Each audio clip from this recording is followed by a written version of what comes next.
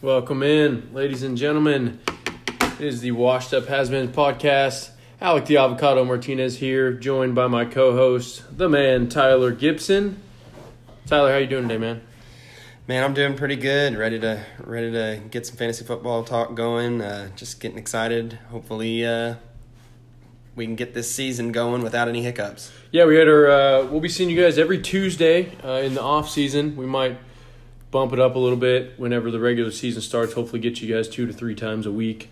But last week we talked a lot about who we like at certain positions and certain battles. We're going to turn things a little bit on their head this week. We're going to talk about something that me and Tyler ourselves are very interested in and have just gotten into, and we think that a lot of fantasy owners should be looking at, especially under their current circumstances, and that's doing a dynasty league. This year's Tyler and I's first time participating in a dynasty league, but we have been doing some dynasty research for quite some time now. It's just time for us finally to start a league. Before we get there, though, some news and notes around the league. Start with the big news. Right after I talked him up last week, Deebo Samuel breaks his foot. He's going to be missing 8 to 12 weeks, I think is what it is. Might be ready for week 1. Highly unlikely. There's a statistic out there that people with this kind of injury, when they return before the 12-week mark, they typically have a really low output and performance. Well, and they've got this is the type of injury that's at higher risk of re-injury.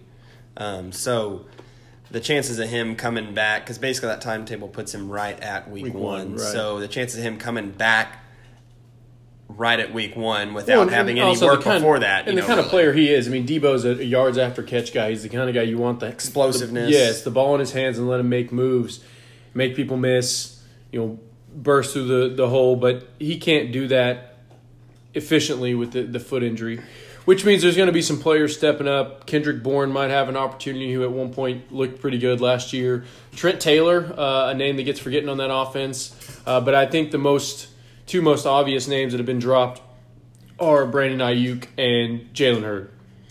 Yeah, I mean, I think we just need to remember, it's still going to be a run-first offense. I don't know that there's anybody that I'm rushing to get just because of this. I do think that it really, it does help the outlook on Ayuk and could potentially help get some steam behind, the Jalen Hurd hype train if he can get that back going. But, really, this offense is still going to do what they're going to do, and then they'll just wait for him to get back, and it's not going to be an extended enough period of time to really alter anybody's entire season. And both those guys are yards after catch guys. Ayuk is graded out really well as a return man, and at the JUCO level, and returned one at Arizona State, which just normally translates to good yards after catch and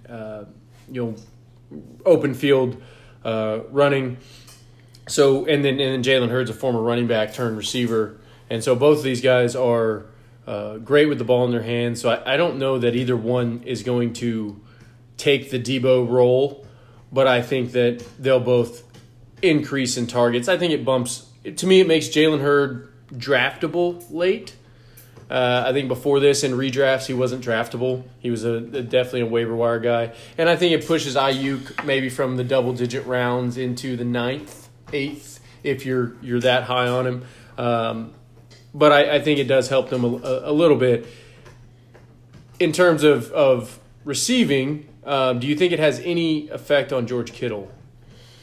He's the main receiving threat there, with or without Deebo, really. So, it doesn't hurt him. He's a matchup nightmare. He's not really going to have issues with them moving extra coverage to him, really. I don't foresee it. Like I said, it should be a short enough time frame to where we're not going to see any lasting impact on anybody's fantasy season. Yeah, I don't think it'll have any effect on Kittle. He's not going to lose any targets, and he's not. At this point, he can't really gain any targets. I don't see it having any effect on Kittle. It could have effect on Dez Bryant. Yes, yeah, his main way of flirting with teams these days is tweeting eyeballs at them.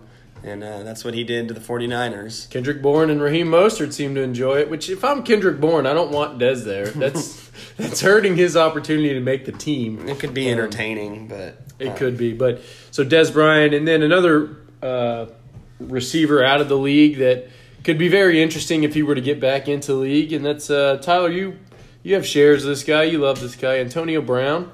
The Seahawks and the Ravens have both had internal talks about signing him. You love Antonio Brown, so what are your thoughts on him?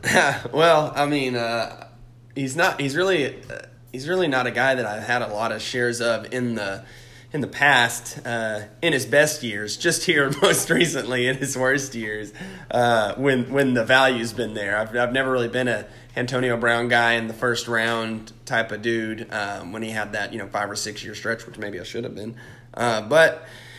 I had him last year when I got him in the end of the second round, beginning of the third in one of our leagues. And Appreciate you for that. Yeah, Alec and I had a pretty interesting trade there that I guess it ended up working out for me in the long run since I won that league against him in the championship. But it was in spite of missing my second round pick, Antonio Brown, all season. But I've got him in a dynasty league, so it'd be a nice little boost to the team if I could get him on there. Maybe just ship him off immediately, or give me room to move somebody else for some other pieces that I could use.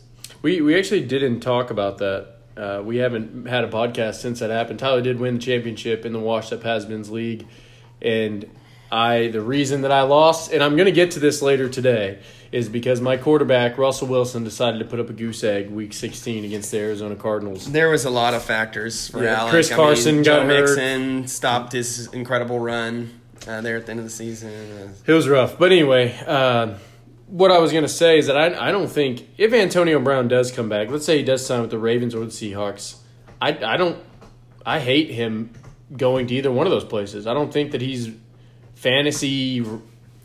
You can't say a guy like Antonio Brown's not going to be fantasy relevant, but he's not going to be somebody that I think about putting in my starting spot. If he's a flex player, neither one of those situations scream, wide receiver one right off the bat to you or anything. The Ravens still a very run heavy team. He likes to use his tight ends. The AB across from Hollywood would be a beautiful thing to see, not just because they're related, but just two incredible talents there. And in Seattle, DK had 100 targets last year. You got Tyler Lockett there. Russell Wilson's a guy that can make stuff happen, and Antonio Brown's is a guy that can get open for sure. Both of them would be fun, but for fantasy, might be more exciting to watch happen than it would be league winning. Yeah, I think if he goes to Seattle, he might get 60 targets this year. Well, we saw Josh Gordon there. He could make a catch or two here, and they're completely different players. And obviously we've heard Russell Wilson lobby for them to consider bringing in Antonio Brown before. Andy's been, working out with Geno Smith. So there's a couple threads linking him to each one of those here and there. But until he gets reinstated and we figure out if he's going to have any punishment or not, don't get your hopes up too much. Yeah, a guy you just mentioned is also in the news. Josh Gordon officially applied for reinstatement. If he comes back, I think we would all agree he's probably not going to be with Seattle. So we'd start looking around the league. I think there's a few landing spots for a guy like him with his kind of speed. I have Josh Gordon in Dynasty. He's currently, because of suspension, I can keep him in my IR spot.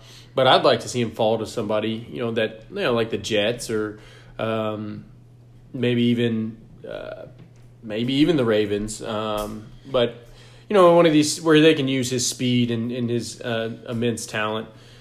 Do you have anything on Josh Gordon? He is still only like 29 or something like that right now.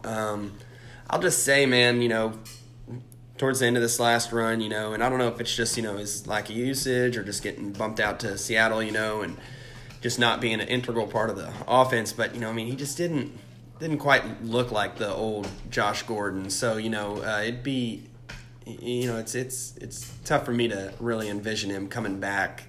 Obviously, apart from just not being suspended or kicked out of the league, anymore, but, to come back and really have a lasting impact anywhere. Yeah. Last piece of news, Dak Prescott signed his franchise tender. Us Cowboys fans are happy to hear that. I to an extent. I'm glad it's certain he'll play this year, but from our perspective, we obviously would like to see a long-term deal get done now before Watson or Mahomes sign their deal. Well, yeah, I've been on the record saying, right now, him playing on the franchise tag, I think, is a lose-lose for the Cowboys, because either the Cowboys, quote-unquote, win by proving themselves right that maybe Dak doesn't deserve the long-term contract, and really then you just lose because you have to start looking for a quarterback again, or you lose by him punking you again and playing his ass off, and then maybe Mahomes and Watson got a deal done too, and now Dak costs you even more. So I think they're just going to have to get him on the 4-year deal. They've got until July 15th. I'd like to see him get a long-term deal done, which is good for dynasty owners too, because you don't want to deal with Dak just going to the highest bidder, which is usually not a good team. Right. So that'll do it for news this week in the NFL. Not much going on. We're still some COVID talk coming up here and there. Me and Tyler aren't going to delve too much into that. We're just going to be naive and say that no matter what, football is starting on time. Roger Goodell said he still expects football to start on time, and for once, I'm going to go and trust Roger Goodell and the word that he puts out. So football, in my mind, in my eyes, is starting on time, and that's the way that we're gonna view it. So me and Tyler, we talked about that this week about Dynasty and about just how little it's talked about sometimes. And then right now, where we're at in the off season, now is the time to be talking about Dynasty. You're not quite to your having your redrafts. You're still about a month or two away from that. So we just wanted to give you a little Dynasty strategy just from stuff we've picked up from talking to other players that have been playing Dynasty for a long time, from different podcasts and different guys who we read, and just kind of our take on Dynasty. Let Tyler open it up because I know he's really excited. But Tyler, we're just some Dynasty strategies you want to share. Well, as you probably know, Dynasty implies quite a long-lasting, note to it whenever you use that. And so, what it is you're keeping your team year over year. It's like a amped-up keeper league. You really need to focus on a lot more factors than you normally have to take into account for your standard redraft leagues or even a keeper league. Because, you need to take into account age, shelf life of position, contract situations, things of that nature, just all sorts of outside factors that could impact this player's value, and you just really don't want to be a day late to moving an asset that you should have moved. Yeah, I think the biggest thing for me is that you mentioned that gets overlooked sometimes, the shelf life of positions. It changes the way that you view certain players. For example, wide receivers in Dynasty League are typically more valuable than running backs because wide receivers have a longer shelf life.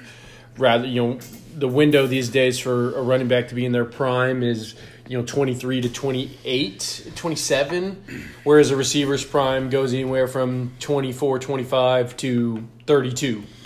And there's just way more variables with running backs in terms of their workload and the beating that their bodies take. So you've got more risk of injury, and just really they can be finicky. And same goes if you can find a franchise quarterback or a quarterback who. A good example, Matthew Stafford. If you got Matthew Stafford back when he was a rookie, you've had a competent quarterback for 10-plus years now. Yeah. And so, yes, Matthew Stafford hasn't always been amazing, but Matthew Stafford was in a position where he would be a consistent starter. To me, it's kind of what could possibly be like a Sam Darnold situation. If Sam Darnold were to have a good year this year, not great but good, and just – you knew, okay, well, Sam Darnold's going to continue to be the quarterback in New York. And that's kind of, how you have to view some of these guys. That's why you might put a guy like Sam Darnold or even Baker Mayfield ahead of some of these other guys who might have a higher ceiling. But because they're secure and they're going to be a starting quarterback for a while, you go ahead and lock that position in. So just some those are some simple dynasty strategies. The way that we did a dynasty startup this year, which means basically you do a full redraft. We have 27 players on our roster.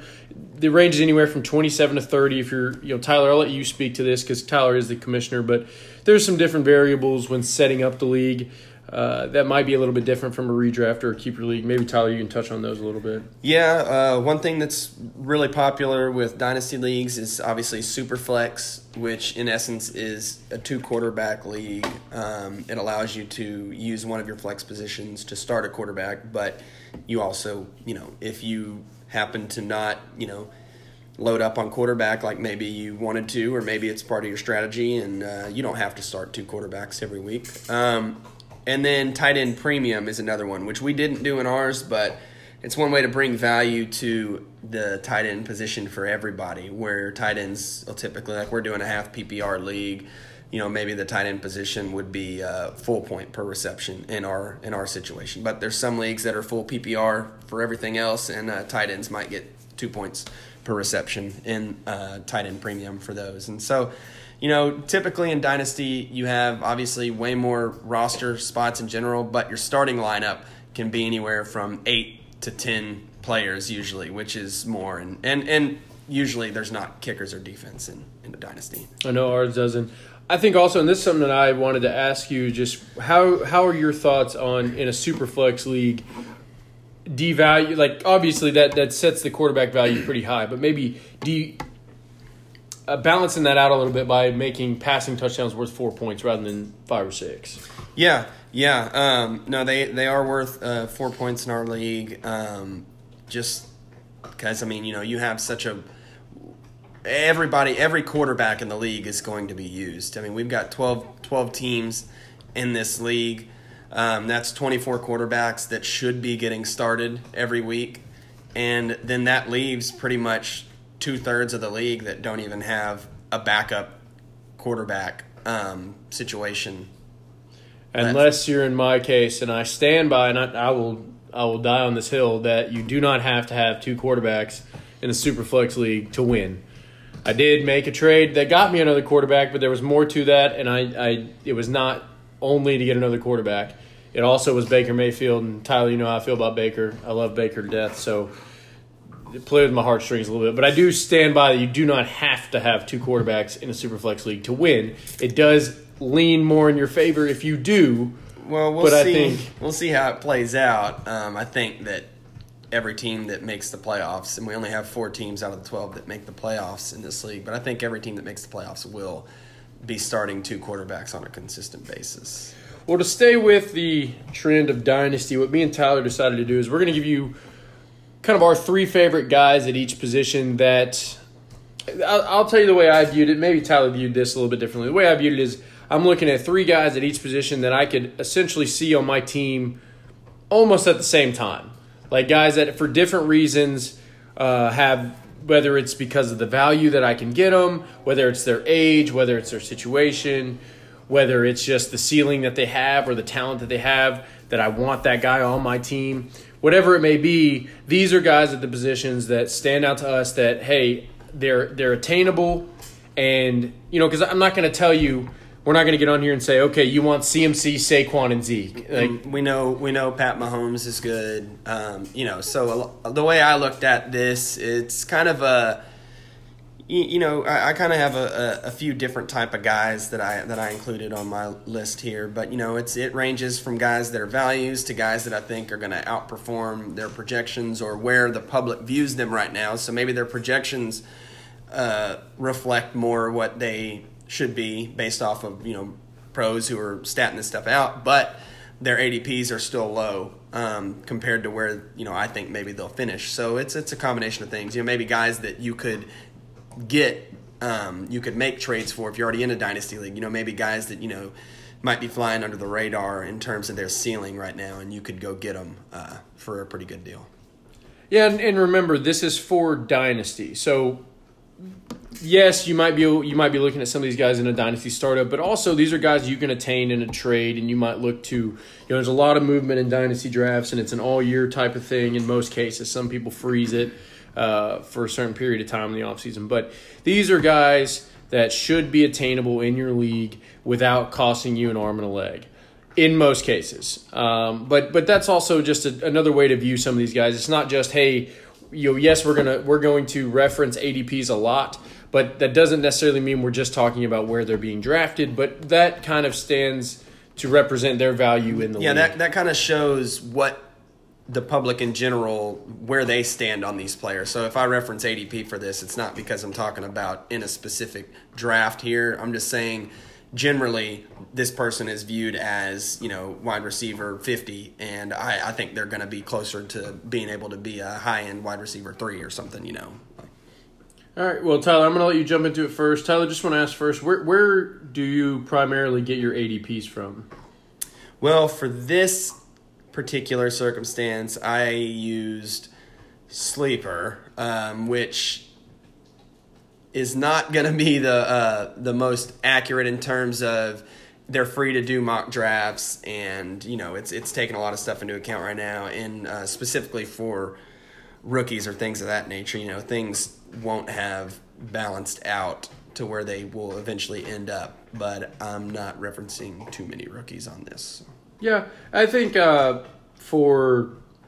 and I just asked that because I want to just get it out there. There's a lot of good tools out there. Fantasy Pros has their consensus rankings that are really good. Fantasy Footballers has the UDK that I'm a really big fan of. There's just a lot, and to me, it's good to take in from everywhere. Me and Tyler talk often about the different podcasts we listen to just to help get a all-around good outlook on how we feel about some of these players. So just wanted to offer you guys some other tools besides just our podcast to help you get a step ahead in your fantasy league. So Tyler, kick us off here with we're going to start with the quarterback department. So we're both going to give 3 quarterbacks that we're big fans of. And so Tyler, if you want to go there. Yeah, well, 2 of the guys on my list are guys that I have currently or formerly had on my Dynasty roster, which is funny just because we just started it. So, there's lots of moves to be made. One of the guys is Matt Ryan.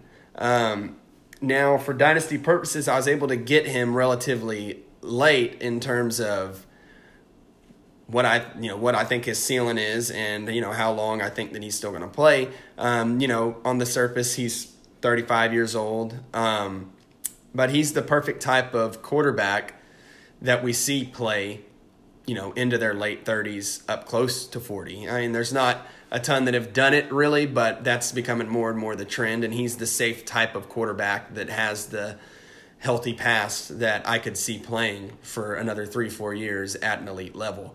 That being said, this year, just looking at his ADP, he's going at the very back end of QB1.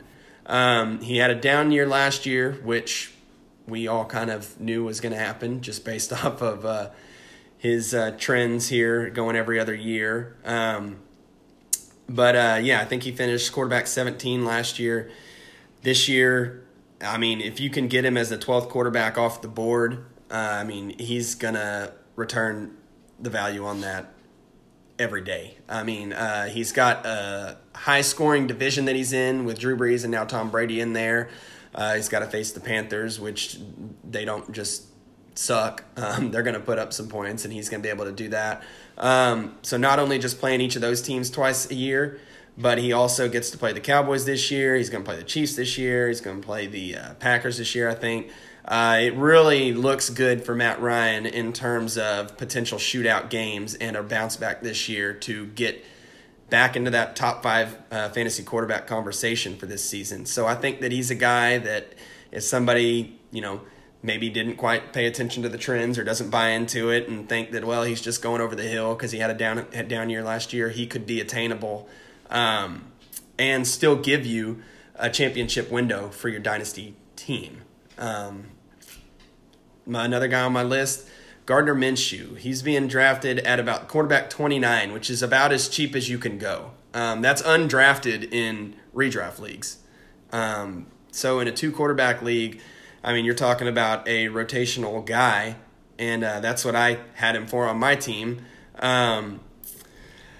I mean, he's a guy that on pace, if he would have started every game last year, would have broken Baker Mayfield's rookie touchdown record. He showed a good rapport with DJ Chark, and DJ Chark is a guy that a lot of people are high on. They drafted Laviska Shenault. I think that this is a guy that's going to give you solid, higher-end QB2 play. You could see him finish in the around 15 or so maybe.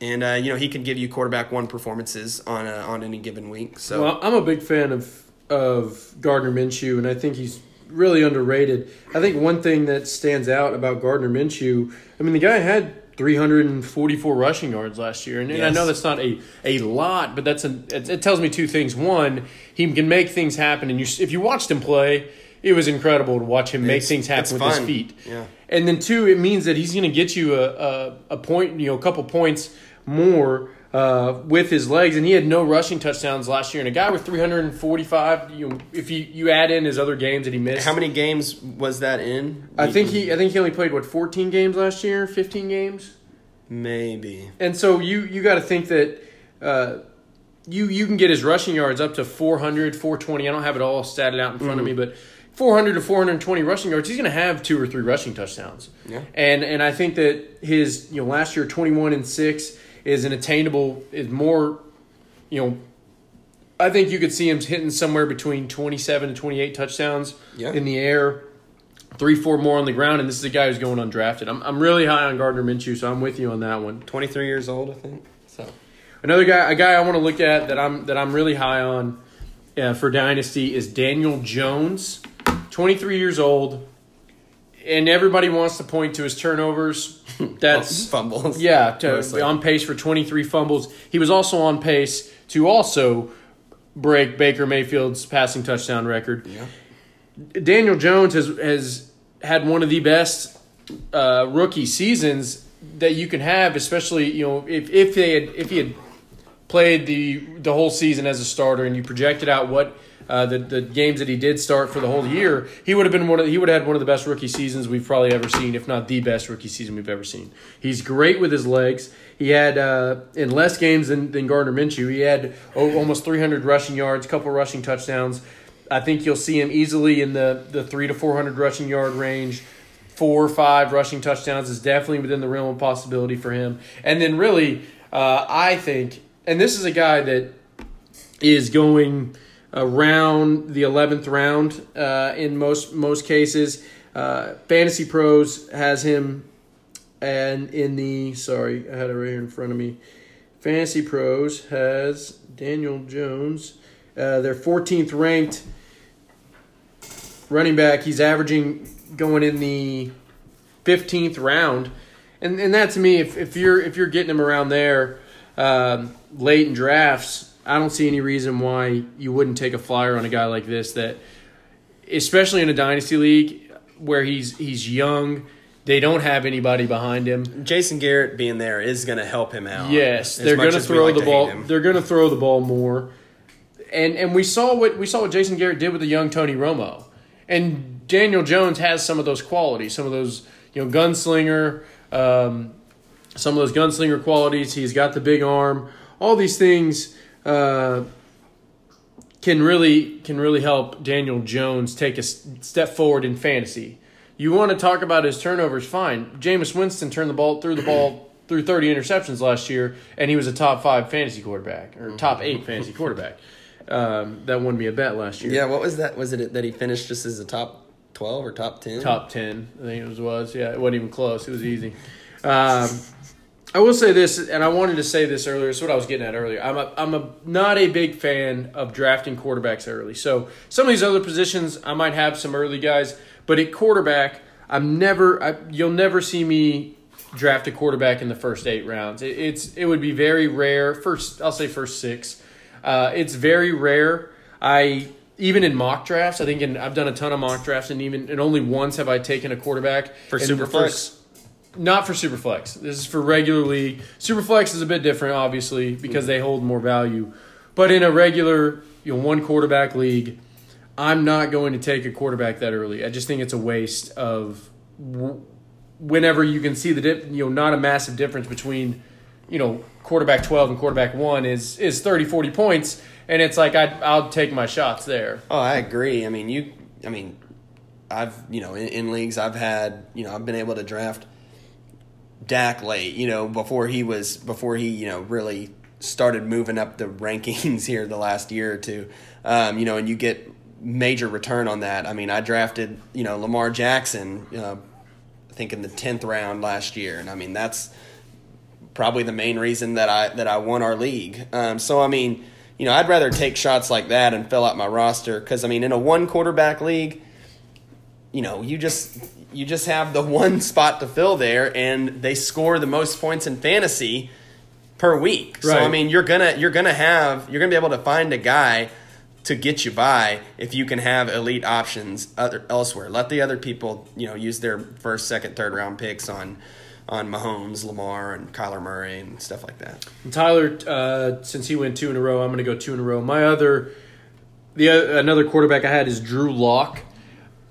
I don't think that Drew Lock is the most talented quarterback in the league. But the points I made earlier about Matthew Stafford and knowing that, hey, this guy's going to be the starter here for a while because he's good enough, he's got a big arm, he's going to put up numbers in the offense, and he is, in their eyes, a better chance at leading them to a Super Bowl than starting over and drafting another quarterback. That's where I think Drew Lock is. Drew Lock would have to come out and be very, very bad for Denver to say, hey, you know what, we're going to start over. They have the pieces there now. They have reached the point in their rebuild where it's like, okay, we've got the pieces we want.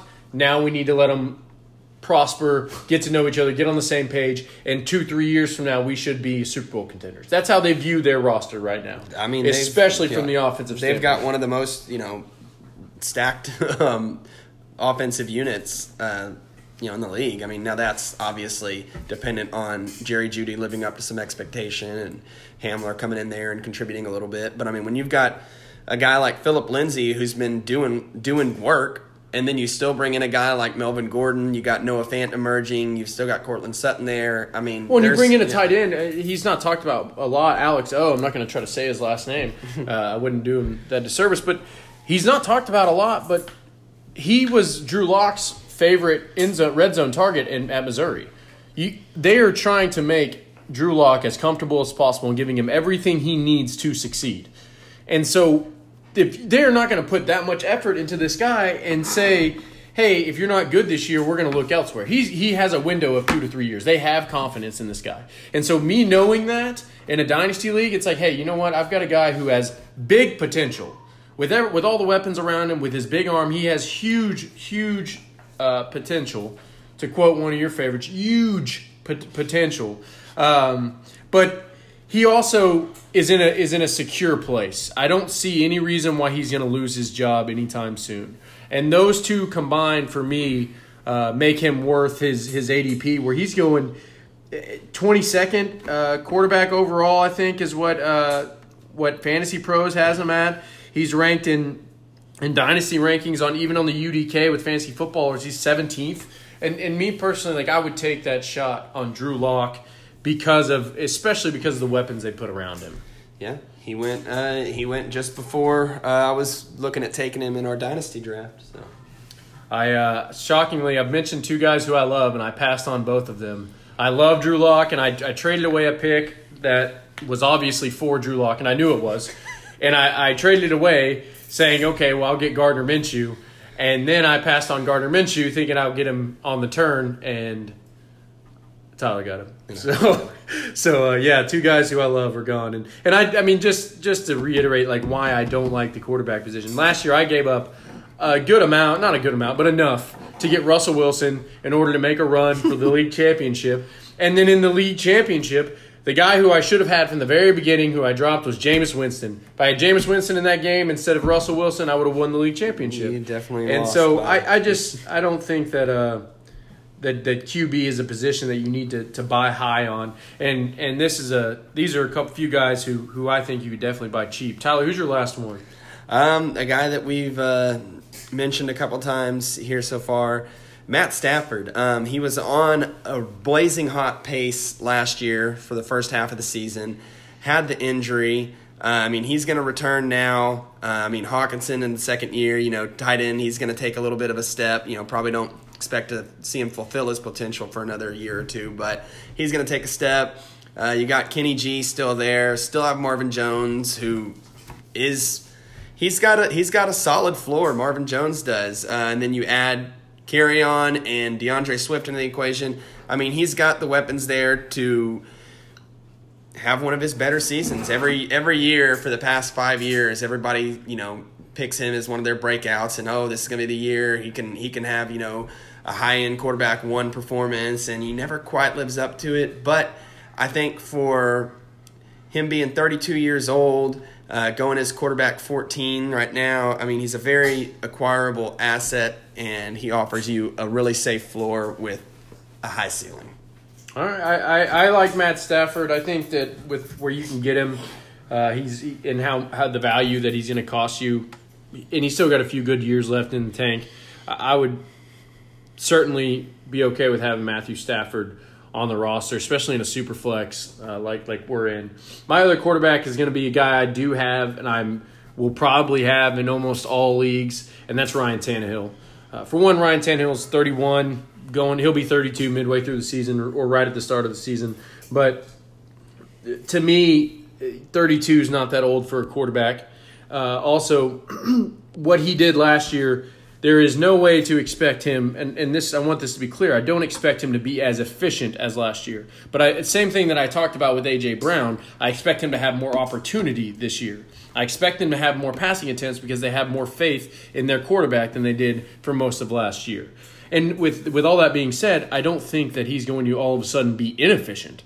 So I think you find a healthy medium in his efficiency from last year into this year. You take that and you say, okay, well, he's going to take the lack of efficiency and turn that into more opportunity, and his numbers will be similar to what he was on pace for last year. And I think somewhere in the region of 3,500 to 4,000 yards with 25 to 30 touchdowns through the air is completely within reach for this guy. And currently, he's going midway, middle of the pack in terms of quarterbacks. I think Fantasy Pros had him somewhere in the 16 to 17 range.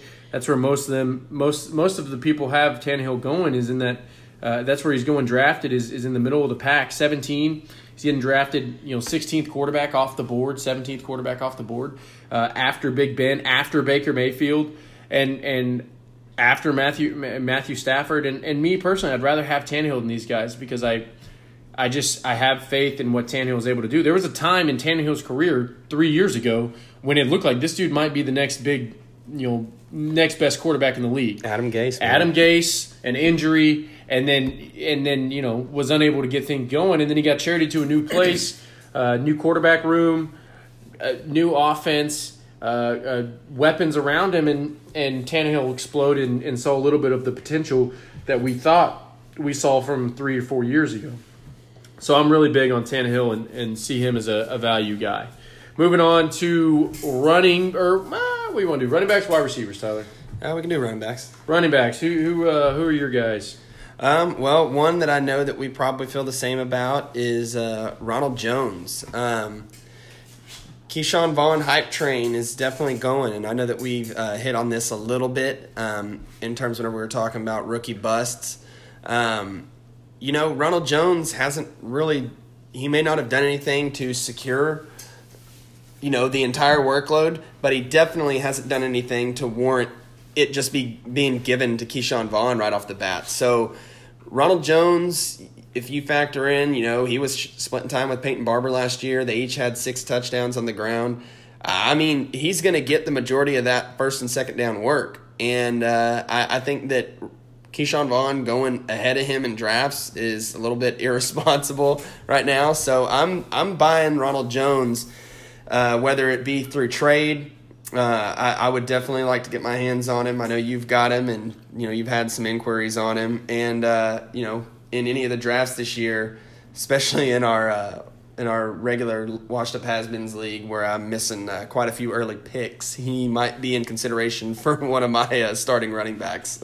Yeah, I love Rojo. I think that for sure he'll be first, second down running back. And then there's this what blows my mind is there's this idea out there that Keyshawn Vaughn, and I mentioned this before, I'm just going to reiterate that Keyshawn Vaughn is some James White, Chris Thompson, Tariq Cohen-esque pass catcher, and he's not. He's not. He is a pretty good pass protector and struggles in catching the ball just like Rojo did coming out of college. There wasn't a lot. It wasn't that they necessarily struggled. Rojo clearly has struggled in the NFL, but coming out of college, it wasn't that he struggled. It's that there wasn't a big sample size there. Same goes for Keyshawn Vaughn. And so this idea that he's just going to slot into the third down role and then take over the first, second down role because he's a good runner between the tackles, I don't fall for it. I still believe in Rojo, and me personally, in all my mock drafts for redraft, I'm taking Rojo before Keyshawn Vaughn. Oh. And I think easily for me, it's easy that I would rather have Rojo than Keyshawn Vaughn. Well, the thing is, you're not going to have to choose whether to take Rojo before Vaughn because Vaughn's going to go, and you're still going to be able to get Rojo after that. And, if you're looking – and Rojo is a prime example of a guy that you can trade for at a very low value because people right now are buying onto the hype train of Keyshawn Vaughn, and Rojo's out there – and this is from a guy who has Rojo. I drafted him in a startup, and nobody wants him. Nobody sees the value in him. And I'm like, fine, I'll keep him. And I don't need him. But it's one of those things where I see Ronald Jones being a guy that can finish as a flex play, top 30. And we all know Ronald Jones is younger. Yeah, he's a young guy. So my number one running back is a guy who it might be a little bit difficult to attain him. I will say if you're in a startup draft, it won't be, and he should be looked at. That's David Montgomery. David Montgomery's ADP, which means, like we said, this isn't necessarily just for redraft, but just to kind of see how he's being valued.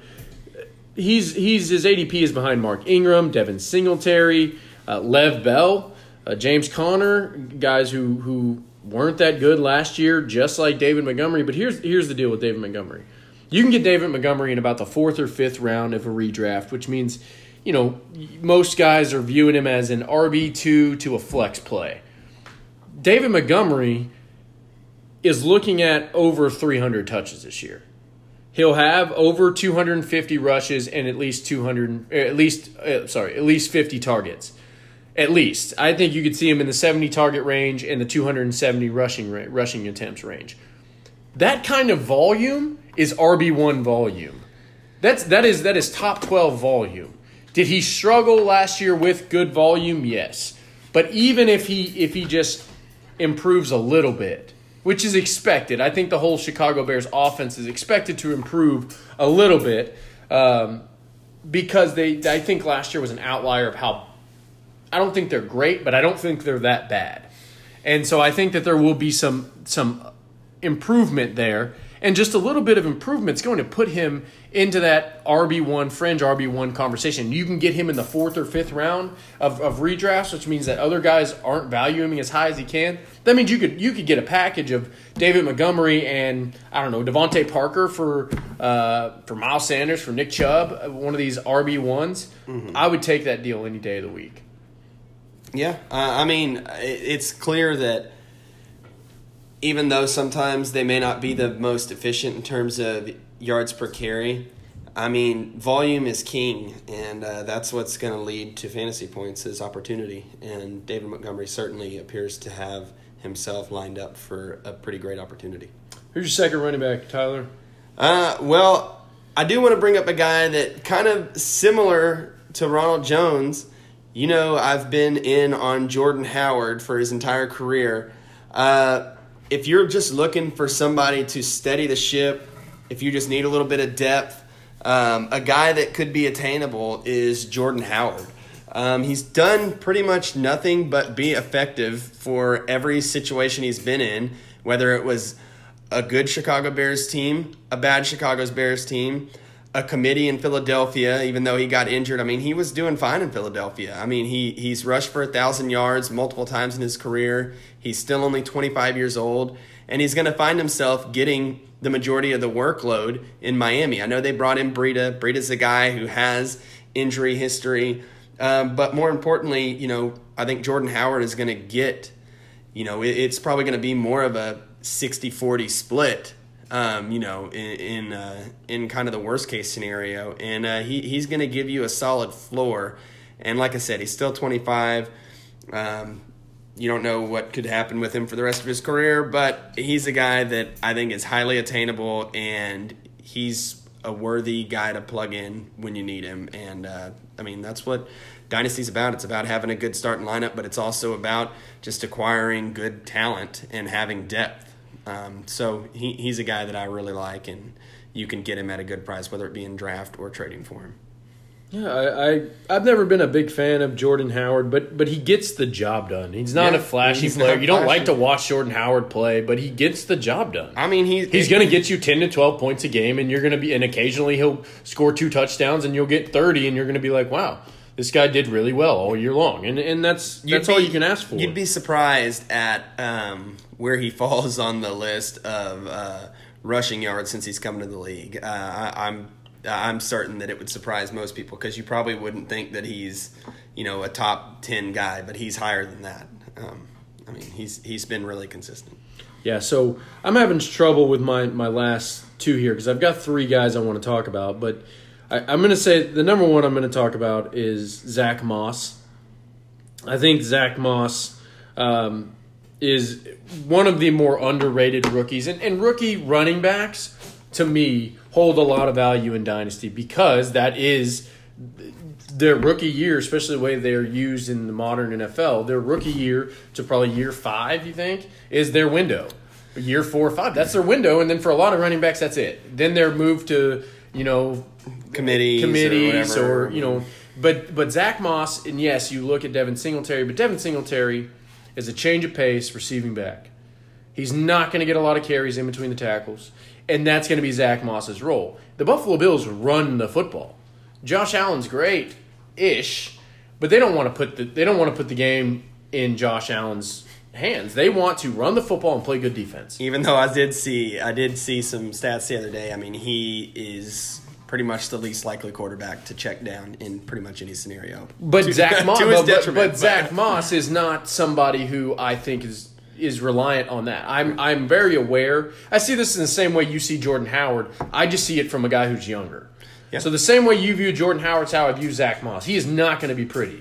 He is not going to be putting up flashy stats. He's not going to have a bunch of big plays. He's going to have 15 carries for 90 yards and a touchdown. And you're going to be like, wow, that was mediocre, and I'll take it out of my flex spot. I'll take it week in and week out because that's what it's going to be. Devin Singletary will get, 12 rushes and 5 catches. Zach Moss is going to have 15 to 18 carries, and they're both going to be pretty efficient, but neither one's going to stand out in fantasy. Yeah. So my last one, I'm gonna go ahead and do it. I wanted to talk about Marlon Mack, but we're going to save that for our next episode. We're going to talk a little bit more about rookies in our next episode. A guy that I'm looking at late, in really late. I mean, this guy's going undrafted in some places. In a dynasty draft, you're going to get him real late. But it's Jalen Richard. And here's my argument for Jalen Richard. He's 26 years old, and he is a pass-catching back.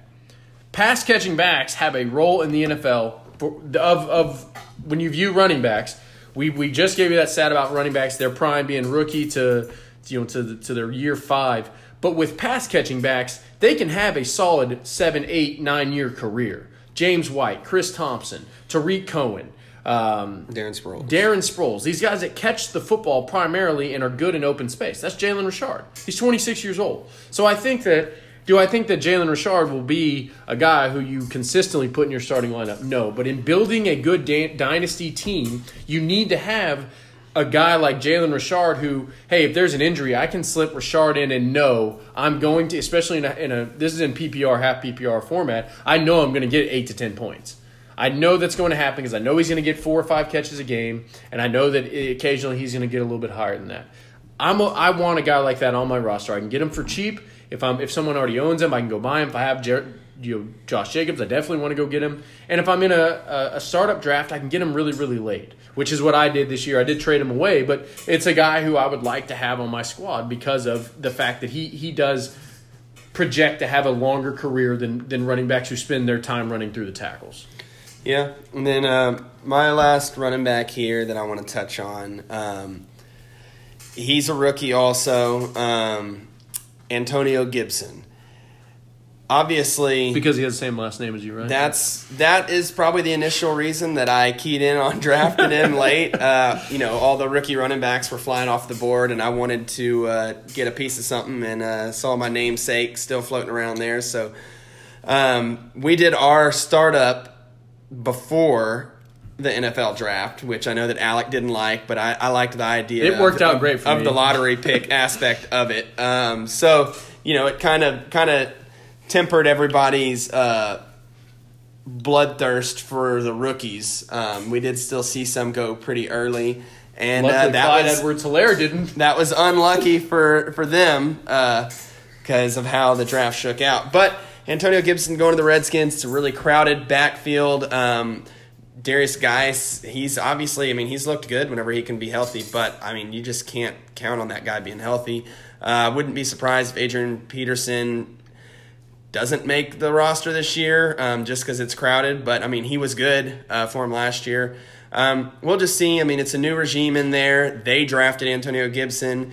Ron Rivera is the one who put the Christian McCaffrey comp on him, which, it's a little reckless, but still fun to be an Antonio Gibson owner. They're going to use him regardless of if Adrian Peterson or Darius Geis are on the field. They're going to find ways to work him in because of his pass-catching skill set. He's a Memphis running back.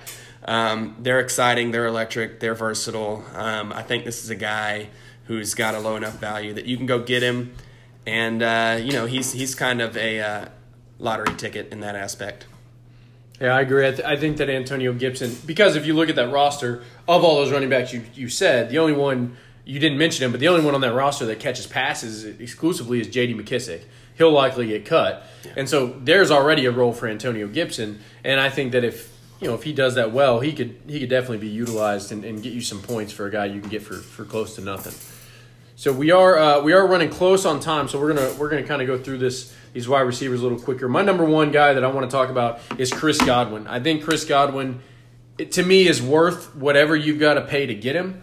I paid for him, and I acquired him because, to me, Chris Godwin, if he's not the number one this year, he will be the number one receiver in the next 3 or 4 years. And I think he could sustain that for 3 or 4 more years. As long as it's even after Tom Brady leaves, he's a slot receiver, which means that automatically means that his career is going to be a little bit longer from what we've seen. He's going to have receptions, and you could point to a few things that I can understand against Godwin, but to me, I see the reception total being high. I see him being a vocal point of a Bruce Arians offense, which is going to throw the football, and I see the immense amount of talent that he has. He is the best slot receiver in terms of pure talent that Tom Brady's ever had. So I think for this year, he's looking at 100 to 110 receptions, and the sky's the limit for what that guy can do with 100-plus receptions, especially in this offense. So Chris Godwin's my guy, number first off. I want to talk about Robert Woods, which, if enough fantasy people keep talking about him, he's not going to be the value that he really is. But for some reason, the guy has just never gotten the respect his entire career. I think 8 years in a row, he's outperformed his ADP on the year. So every year, pretty much no matter where you draft him, you're going to get a return on that. And as usual, his ADP right now in Sleeper was wide receiver 26, which is just that's ridiculous. He's a guy who has wide receiver 1 upside. He's for sure a top 15 guy this year. Brandon Cooks has moved on. He had one of the highest, snap rates. He's on the field running routes nonstop. You saw Kupp and you saw Cooks swapping out. They were subbing out doing this, but Robert Woods is always on the field. He may not have the red zone prowess that Kupp does, but he's a guy that's got a ridiculously high floor and a really low value. So yeah, my next receiver, and I agree. I think Woods has a ton of reception value. I want to list off some guys real quick: A.J. Brown, DJ Moore, Cortland Sutton, DK Metcalf, Terry McLaurin. Those are all guys going before DJ Chark. And it's not that I don't think those guys are better than DJ Chark or are good. They are good. But to me, DJ Chark goes right there in with those guys in Dynasty that are great guys to have on your team. And DJ Chark's the one going at the end of that. So to me, it's like I want the last of those guys because he's going to give me the best value. And DJ Chark's going to be the cheapest. I mean, you got him for a pretty good price in our Dynasty League. I love DJ Chark. And if we love Gardner Minshew and the potential that Gardner Minshew has, then we have to love DJ Chark because that's his number one target. Yeah. And when they were both healthy and firing on all cylinders, they were a great 1-2 combo. We saw that early in the year. I think that going into the back half of the season, Chark was a little banged up. There was some confusion, misunderstanding of like who was going to start. Was it going to be Minshew? Was it going to be Foles? And so I think that the full season with Foles and with Minshew and Chark could lead to a wide receiver 1 season for Chark. 1,210 is definitely within realm. So who's your next one, Tyler? Next, I want to talk about a guy who's probably going behind Chark also. It's Devontae Parker. I mean, he's somewhere in the mix in those guys, and regardless of where he is, he's a guy who finished last season as a wide receiver 1. I always like to point to Adam Gase and how terrible he is for fantasy and for just players in general. I mean, we see people get underneath him and they die, and we see people get out from underneath him and they thrive. See Tannehill, Kenyon Drake, see Le'Veon Bell playing for him, see Devontae Parker breaking out. That's the reason Denzel Mims isn't on this list. Right. He should be on the list, but he plays for Adam Gase. You just can't count on anything coming out good. So Devontae Parker, I mean, he's still 27. He's got plenty of tread left on the tires. He has been banged up from time to time, but I think that, the sky's the limit, whether it be with Ryan Fitzpatrick, who loves to sling the ball downfield, or Tua. Tua's a very accurate passer. Devontae Parker is still the most talented receiver on that team. And, I think that he's still going to find a way to return great value on his ADP or his price that you can get him for. Yeah. He is going ahead of Chark, so I'd ask you, who would you rather have, Parker or Chark? In Dynasty? Yeah. I'd probably rather maybe Chark just because of the age difference. But Parker has the better situation. But, yes, I think that Charker has better years in the near future, but Chark, has the longer time left to play with, and so it just depend on your roster makeup. But my last guy is Justin Jefferson. I've talked about him last week, but that was before the news came out this week that they said they will be using him in the slot. If Justin Jefferson is being used in the slot in Minnesota, he's a great slot receiver. That's an offense that utilizes the slot position. Adam Thielen will be on the outside, which means he's gonna take some attention away. I think Justin Jefferson is in a position to be a stellar slot receiver for years and years to come.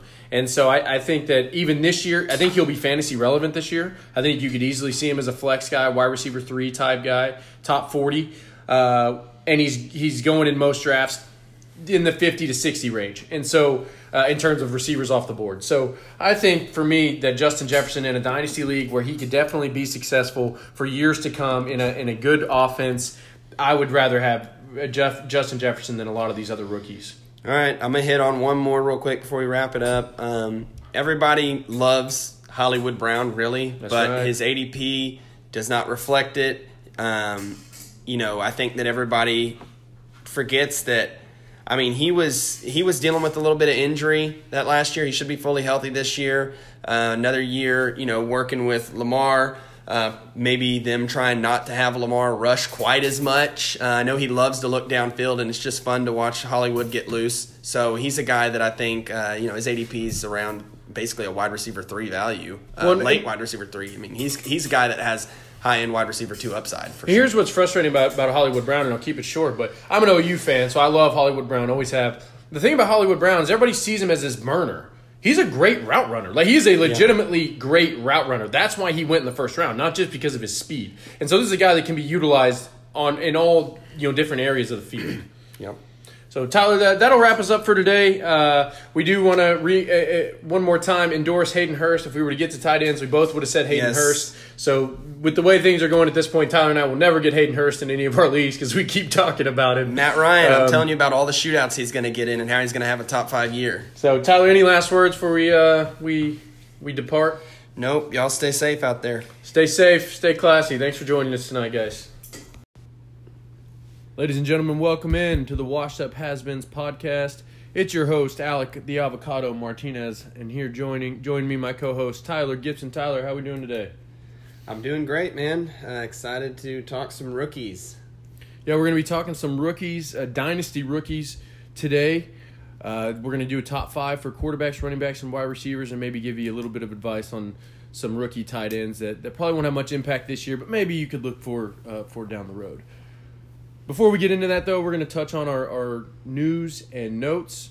Really only one piece of big news, and we're a little bit late on this, but I apologize. I was out of town, so me and Tyler getting our show in late this week. I promise we'll be back to Tuesdays next week, but it is Thursday. The big news is Cam Newton signing with the New England Patriots. What was your reaction? Man, I was excited, and I think excited more as just a football fan in general. Just Jarrett Stidham wasn't really doing it for me, so I know there's a lot of people who thought they weathered the storm of all the potential of a quarterback landing there if they had Jarrett Stidham, and thought maybe, hey, I just got a guy for cheap, and he's going to get me some starts in this year. And, Jarrett Stidham definitely still can. I definitely see him and Cam both having starts this year. But I think it's more just as a football fan, I'm excited to see Cam there. I don't think Jarrett Stidham's going to get – why would he get a start at this point? I just don't understand why they would – I guess because of the offseason, which is a question we're going to get to in a second. But maybe the short offseason gives him a chance to start the first few games. But – Cam Newton's an MVP winning quarterback, and to your point, football is more exciting when guys like him are in the game.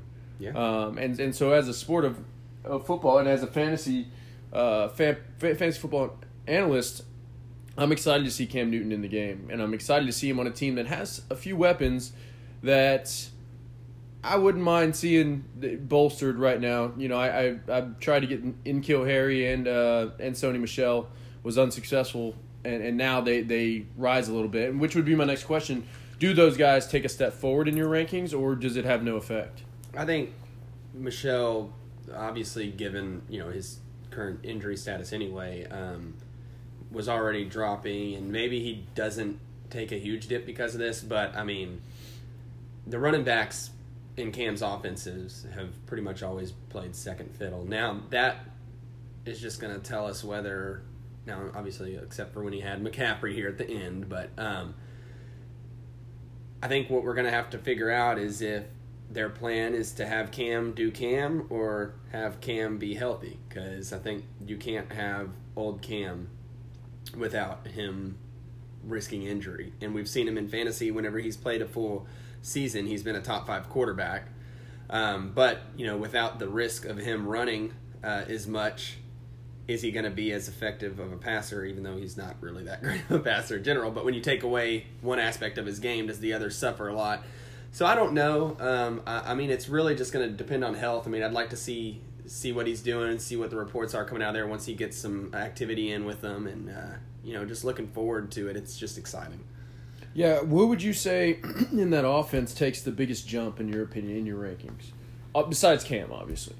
Well, I do think that this is good for N'Keal Harry. Julian Edelman probably doesn't move much because his role is going to be what his role was. But I definitely think that N'Keal Harry is going to have a little more of a bump in terms of what I'm excited for and expecting from him, apart from obviously being a second-year receiver and, primed to break out. But see, mine is actually going to be James White. I think James White takes a huge step forward in this because traditionally, you're right, the running back does take second fiddle, but he has used his running back in the passing game quite often. Mm-hmm. And I think with his limitations, Bill's the perfect kind of coach to say, hey, why don't we, and Josh McDaniels is going to say, hey, why don't we dump it off to James White, this guy who's a premier pass-catching back in the NFL. Why don't we do that a little bit more, save your legs, and we'll show you how we made Tom Brady play until he was 42 years old.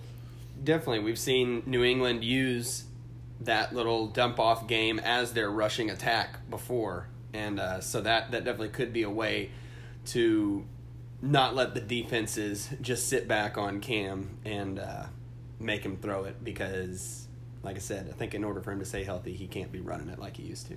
I agree. Well, that does it for news. Unless Tyler, you have anything else that you think has happened recently that's pretty. Well, AB running some routes with Russ. Yeah, we got that. We talked about that last time. I don't think either one of us want to see for Antonio Brown or for the receiving options in Seattle. We don't want to see Antonio Brown there. I guess the other big thing is that the preseason has been cut down from 4 weeks to 2. They took out the first and fourth weeks of the preseason. That's going to lead us into our first mailbag question. Well, I guess our first two, really. We're going to take the first one from Joel out in Dallas. Joel says, should we be targeting players that have an easier schedule in the beginning and would benefit from a potentially shortened season? Well, most of the time the metric for strength of schedule is based off of last year. And in the NFL, we see how it is such a league of parity and how, there's always guaranteed to be playoff teams from the year before miss the playoffs and teams that weren't in the playoffs make the playoffs. So it's really hard to just solely count on that based off of last year's record and everything. A lot of things change. So I don't know that I would put too much weight into their early season schedule. That's usually more of something that you start to get a feel for during the season, and you start to maybe target guys as you get close to the deadline, like, hey, they've got a good playoff schedule because you've seen how these teams have been performing this year. So I wouldn't make that as big of a factor as maybe you think you might want to. Yeah, I think when I look at early season schedule, the only way that it really has an effect to me is you look at a quarterback who you're going to get late and you're going to stream. Well, obviously, if I'm going to stream my quarterbacks, I'm drafting 12th, 13th round quarterback or defense, I'm going to go ahead and go off of what last year said, for week 1. And then from there, I'm going to, just go off of what their play tells me. The other thing that I want to point out is that if the season were to be shortened, the schedule as it is wouldn't stay the same. They wouldn't keep, the first 8 weeks and just cut the back 8. What would happen is we would have a whole new schedule. They'd get their division games. Exactly. And so my point would be that if the season were to be shortened, I would then take more into effect who their division opponents are. Because it would weigh heavier in terms of, you play them. If you play 10 games, they cut it to a 10-game season, they're going to play their division opponents, at least 2 of them twice. If not all 4 twice, and then 2 non-divisional games. So I would pay more attention to their division opponents if the season were to be shortened in any way. Not necessarily who their current early season is. So right now, I would continue to play the naive game and say, they're going to play football as is, and I don't need to worry about the schedule changing. I'm just going to go with what I know. And I wouldn't put too much emphasis on the schedule anyway. It's just never been early in the year. I think once you get the season started, you start looking at trades down the road. You look at the playoff schedule, but early in the year, drafting time, I don't know that it's that important. Second question comes from Craig out of Coppell. He says, if you're, let's see, what team or player does a shortened season or no preseason at all hurt the most?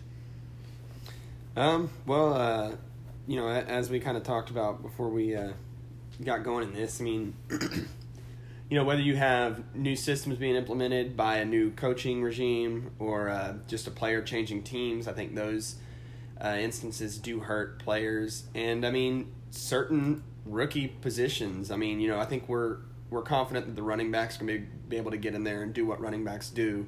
But, guys like receivers, and we already know that tight ends take a while to develop, but guys like receivers, may see a little bit longer of a learning curve to get in sync in the offense. Yeah, just thinking of, for me, I'm thinking of try to give some particular examples. One for me, if you're looking at it from a dynasty perspective, is Justin Herbert. I think without a preseason, Justin Herbert for sure starts behind Tyrod Taylor on the bench. Same goes for Tua. Joe Burrow's in a situation where he'll be out there no matter what. But I look at some of the coaching changes in the NFL.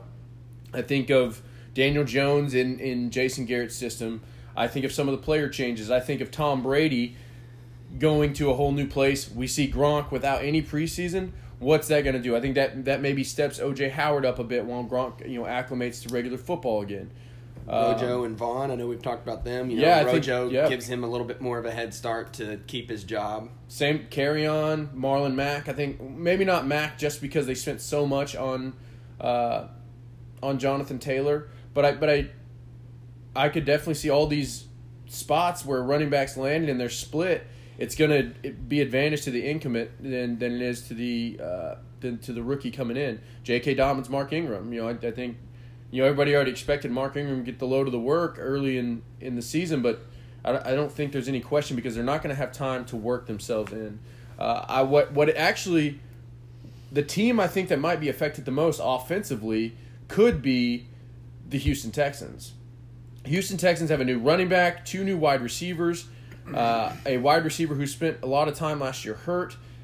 They have I think they brought back their tight end, which doesn't mean much because they don't use them often. But this is a team that needed, in my opinion, the preseason to get all on the same page with Deshaun Watson. And if they don't get it, it could be bad for their production early in the season. Yeah, I can see that. Our last mailbag question of today comes from Matthew out of Atlanta, Georgia. It says, for IDP players, do you always value linebackers over other positions? If so, which DBs and D linemen are the exceptions? Well, linebackers obviously are going to be in the mix on the majority of plays, whether that's run stopping or dropping back in coverage. They're going to be able to get the tackles, have potential to get sacks, and obviously sometimes can be in the mix for interceptions. I would say they're generally safer, but I found myself last year riding the Minkah Fitzpatrick train for quite a few weeks. And, depending on how many IDP positions that your league has, it's probably a safe bet to take a guy like a linebacker, but just be willing to pivot off of them and ride a hot streak because sometimes players just get on those rolls where they're getting sacks or picks or whatever. So really, it's kind of a finicky position. Yeah, since 2015, 2015 was the last time that a non-linebacker led the league in IDP points. That was a safety. But since 2012, there has never been more than 3 non-linebackers in the top 12 of IDP players. And that only happened once. 2018, there was 3. Every other year, there was 1 or 2. And it was all linebackers. Other than that, reason being, just like you said, the tackles. The safeties and defensive ends that have been in the mix are typically J.J. Watt, and then the safeties have been someone like Landon Collins, Rashad Jones, Jamal Adams, these guys who either play up in the box or force a large amount of turnovers. And those turnovers, you can't count on them from year to year, but the tackles for linebackers, you definitely can. So I think, for me, I'm looking at my probably first 5 listed IDP players are going to be linebackers. So I'm looking at, if it's a dynasty, I'm looking at rookie linebackers because they've been, in recent years, they've been very good. We've seen Roquan Smith come in. We've seen, obviously, Leighton Vander Esch's rookie year. Darius Leonard. Yeah. So I'm looking at guys like Patrick Queen, Kenneth Murray, Simmons over in Arizona. Mm-hmm. All guys good options for Dynasty League. But, you've also got your classic linebackers. Jalen Smith, Leighton Vander Esch are both on the list in the top 20. You look at, I'm going blank right now, Bobby Wagner's traditionally been a top guy. He's a good bet to finish in the top 5 at his position. Right. And so, yes, I'm looking at linebacker first. But I do think there are exceptions. Jamal Adams is my exception at the safety position because his like last year, Minkah Fitzpatrick's success was based on his turnovers. Yes. Jamal Adams' success is not based solely on his ability to create turnovers. Right. So, to me, Jamal Adams fits that role because he can create turnovers and historically in his career so far has. But he also plays up and close to the box, makes a lot of tackles, has got his nose in on a lot of plays. Therefore, he has the tackle volume that you need, and he also has the ability to create turnovers. So would you go linebacker as your top ranked, and then would you go defensive end, or would you go safety? I would go defensive end because they are more involved on every single play. Yeah. They always have ball. a chance to yes, get. they're close to the ball. They're always available, and it also depends on your scoring in your league. In a league that we are a startup dynasty that we're doing, a QB hit is half a point. Yeah. And so that in itself makes defensive linemen more valuable. And then you ask who are the exceptions in that defensive lineman. Easy one's Aaron Donald. Aaron Donald's definitely an exception until he gets really shut down for a season. I would probably take him over most players. There's only a handful of linebackers I would take over Aaron Donald. Yeah. But really just probably stay away from corners, really. Yeah. Because, if you get a really good corner, what you got to do is get a above average, decent corner, and they're going to have a chance to get some picks. But if you get an elite corner, they're just not going to get the ball thrown to them too much. Yeah, and with corner, it's one of those things that you might pick a guy up who has an interception one week, and it's like, you know what, I'm going to give him a shot, and then he ends up with 8 or 9. But there's not as much of a science, and it's not as easy to project at the cornerback position than it is at the defensive end, linebacker, safety position. Guys on the D-line, you can look at things like win rate, and even if they're not getting the sacks, that they're getting in the mix, and that it could be coming. So those are things that you can definitely look at that are pretty tangible. And just a couple other exceptions at the safety position for me. It's only Jamal Adams. I can't think of it. Maybe Budda Baker, but I can't think of a lot of safeties that I would take over a linebacker in a single IDP format. No. At the defensive line position, you got Aaron Donald, Joey Bosa. I would probably say Nick Bosa. Mack, kind of. He's who? a linebacker. He's more of a linebacker, I guess. He's kind of. And keep in mind, Khalil Mack falls into that linebacker role. So if you're wondering, he's classified as a linebacker, not a defensive end.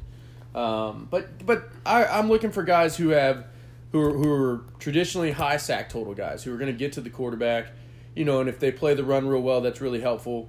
But I want a guy, if I'm going to choose a defensive lineman, I want a guy who's going to get in there and make some plays on the quarterback. Yeah. So we're going to step into our Dynasty rookie rankings. We're going to rank our top 5 at quarterback, running back, and wide receiver. Quarterback's going to be, the first 3 are going to be very, very similar. I think that me and Tyler both, and everybody out there is going to have Joe Burrow, Tua, and Justin Herbert. Like I said, this is for dynasty purposes. And I'll let Tyler, go ahead and explain his thinking. We both have Burrow, Tua, and Herbert.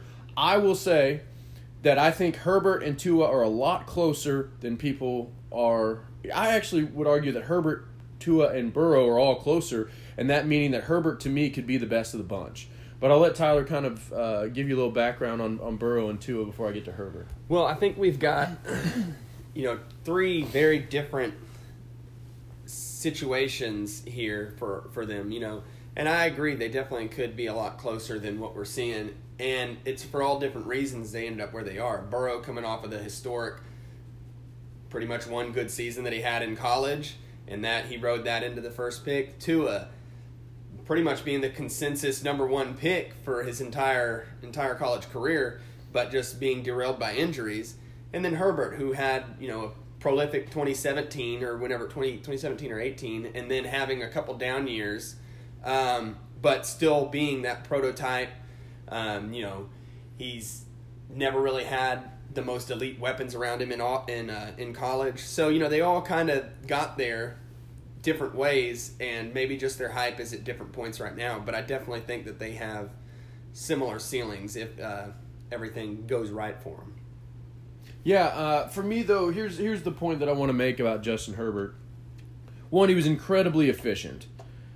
He has a prototype body, 6'6", 240 pounds, and he's incredibly fast for a quarterback anyway. He was a very good runner in college, and that in itself, the 4.6, 4.8, 40, that in itself is going to add to his floor.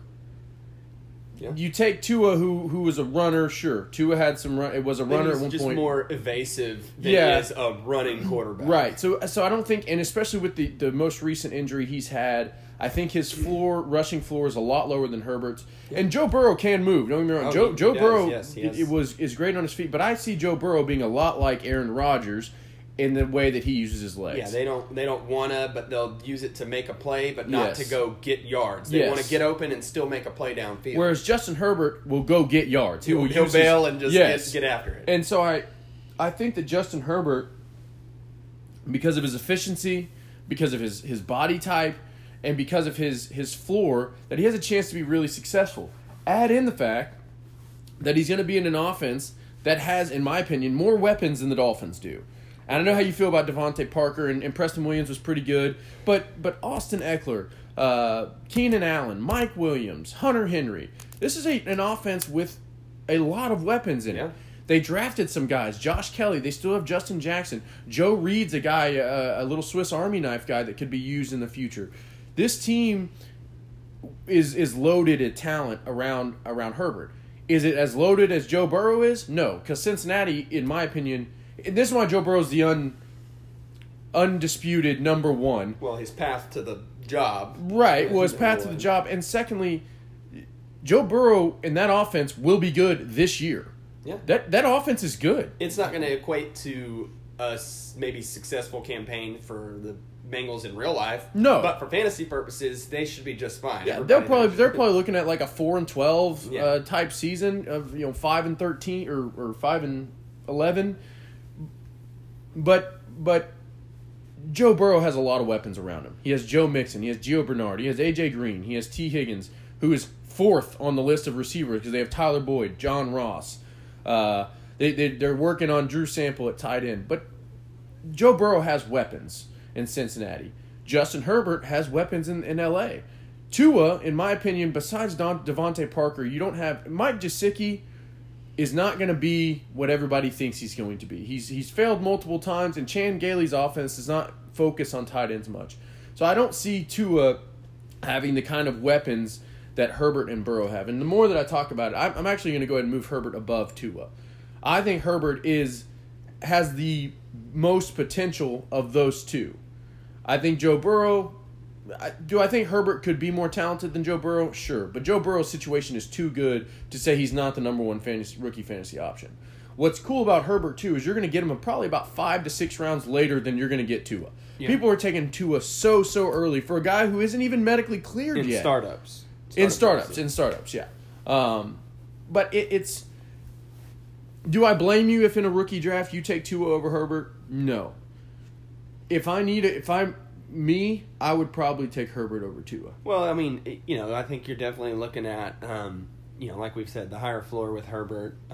There's more risk with Tua with his injury and situation. But Tua's just accuracy, decision-making, evasiveness. I mean, he's got a really high upside that's worth taking a shot on. But you're right. If you're looking at just a value proposition that in a startup, you might want to fill some other spots where you have to take Tua and maybe just take a shot at Herbert later. Okay.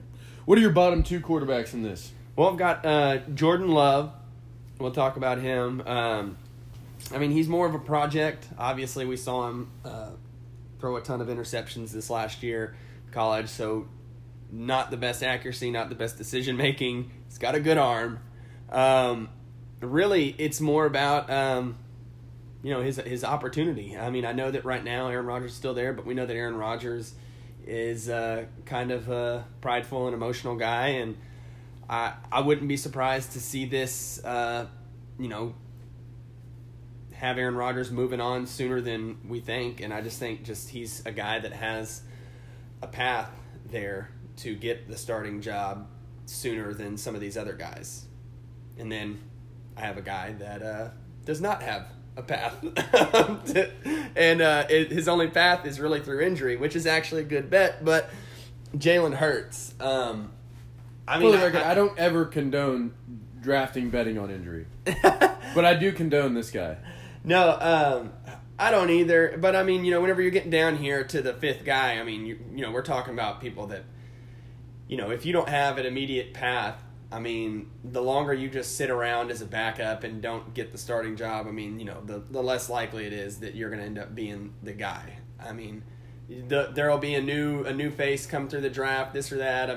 Before you know it, you sat on the bench for 3-4 years, and it just turns out, they just don't love you as much as they thought they would. So, but Hurts the guy that I can see sticking around in the NFL for a long time, regardless of if he gets a starting job here with the Eagles at any time or not, and that would only be because Carson Wentz got hurt. But, I mean, he's a winner. He's proven that. He's got leadership, all the intangibles, and he really is a dual-threat quarterback. He might be as balanced of a dual threat as you can ask for. That doesn't mean that he's an elite passer. He did have some elite passing numbers at Oklahoma this last year, but I mean, he can literally do 50% of his damage on the ground and 50% of his damage through the air, and he's just a really solid dude to have in your locker room, I think. So if he gets a chance, I think that we're not going to be disappointed with what we see. Yeah. I think Jalen Hurts is – I love Jalen Hurts as a player. I'm an OU fan, so I love Jalen Hurts. I don't see any kind of path that can lead to Jalen Hurts finding long-term success. So I think he's a valuable asset. I see him as like a Chase Daniel type. Yeah. I could see him being a guy who's a backup, career backup, plays 12 years in the league, gets a $5 to $8 million salary to just back up people. I could also see him in a Taysom Hill role where they use him in little packages. But I just don't see him being, in my opinion, just any fantasy successful. I think he's going to get at least one shot in his career, and it'll probably be at the end of this contract if Wentz stays healthy the whole time. Yeah. I think he'll probably get enough action for when Wentz does miss games that he'll generate enough interest to go get a job like Mike Glennon did or whoever. And, he'll probably only get the one shot, and we'll see. Well, my bottom two quarterbacks, my fourth and fifth. My fifth is Jordan Love. I think Jordan Love. I think there's a lot of question marks with Jordan Love. You like his 2018 numbers, and you like what he can do with his legs. He's not a runner necessarily, but he's athletic. He is athletic. Evasive. He could definitely learn from Aaron Rodgers. However, I don't think that if Aaron Rodgers continues to play at a high level, do they let him go? I don't know that he's been playing at that supreme of a level. 2 interceptions last year? Okay, yes, he has gotten more protective of the ball. They're going to throw it more than they did last year because they went 9-1 in one-score games, so the game script was in favor of them a lot, so they were able to run the ball a lot. So I do think that we're going to see a bigger year from Aaron Rodgers, and them drafting Jordan Love will undoubtedly light a fire under his ass because he definitely would have preferred them to take something that helps him out as opposed to try to draft his replacement. So, I mean, I do think we're going to see a good year from Aaron Rodgers, but, I mean, his numbers year over year have pretty much been on the decline. And, I mean, I think it's just, he can wear on people for sure.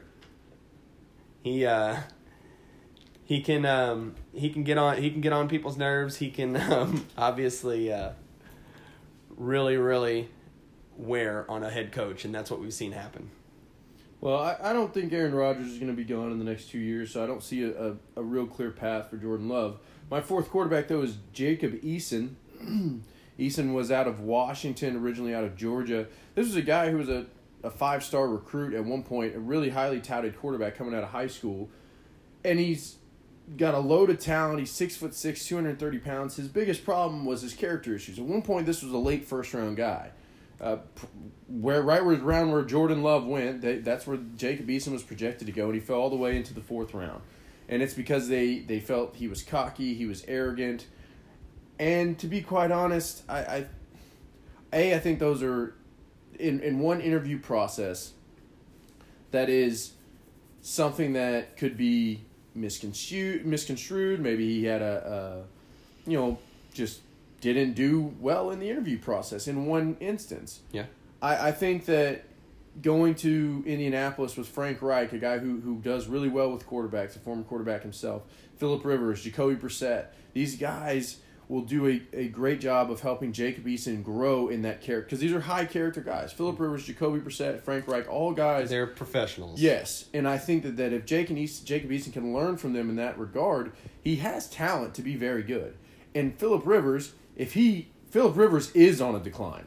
Yeah. Phillip Rivers is facing the end of his career very, very soon. If he does not get better next year, Jacoby Brissett will take his job midway through the year. And if that's what happens, at the end of the year, Jacob Eason will be the next guy in line. Yeah. So to me, Jacob Eason has more of a pathway to a chance to start, and I think the talent is there. He just he needs to work on some of his other areas. We're going to move on now to the wide receiver position. Tyler, I'm going to let you go first. This was a hard one for me. Yeah, I think this is I know we've got a few differences in our running back ranks, but this is one where I definitely think we could see a little more variance from you and I. I think right off the bat, just based off talent alone, even though he landed in a place that already had an established number one receiver, is Jerry Jeudy. I mean, he's a technician when it comes to running his routes. I mean, we've seen him excel at the highest level in college. I mean, he ran a 4.45. I mean, this dude is a stud in every sense of the word, and it's just going to depend on Drew Lock, and if they've got their guy there in Drew Lock, whether he can really reach his ceiling here sooner than later. Yeah, I got Jeudy as my second-ranked wide receiver because he is, in my opinion, the most talented receiver in the draft. I think that he can run a multitude of routes. He's incredibly fast. He's a great route runner. I just think that Jeudy has a very high ceiling. Where I'm worried about Jeudy is his floor because of what you just talked about. I hope, and I would expect, between Jeudy and Sutton, Jeudy is the one to be more likely peppered with targets. Sutton is a little bit more, not one-dimensional, but he doesn't have the same route tree that Jeudy has. Right. So I could see Jeudy being the one peppered with targets, but I think the volume is going to be what makes Jeudy either, hey, I'm going to put up, I'm going to have 80 receptions, or I'm going to have 30 receptions. I think that we have this big gap between what he is capable of doing and what he will do, what his possibilities are. So I've got him at number 2. My number 1 is my guy Michael Pittman Jr. over in Indianapolis. And here's why. First, he falls into a situation where he is immediately needed. He is a big play guy. The comp for Michael Pittman Jr., and I've said this since he got drafted, is Mike Williams. Mike Williams did great with Phillip Rivers because he is a big play guy. He can make plays in the end zone, in the red zone, which is something that the Colts needed. Paris Campbell, T.Y. Hilton, those guys don't fit that role. Zach Pascal doesn't fit that role. So I think that Pittman automatically has a role in the offense, and then you just got to look at his talent and know that he has an opportunity to grow into more than just a big play wide receiver. You're looking at a guy who logged the most catches of 20-plus air yards and receiving yards in the Pac-12 last year. And he had the fourth most yards after catch at 716. So that tells me this guy can be used in a multitude of ways.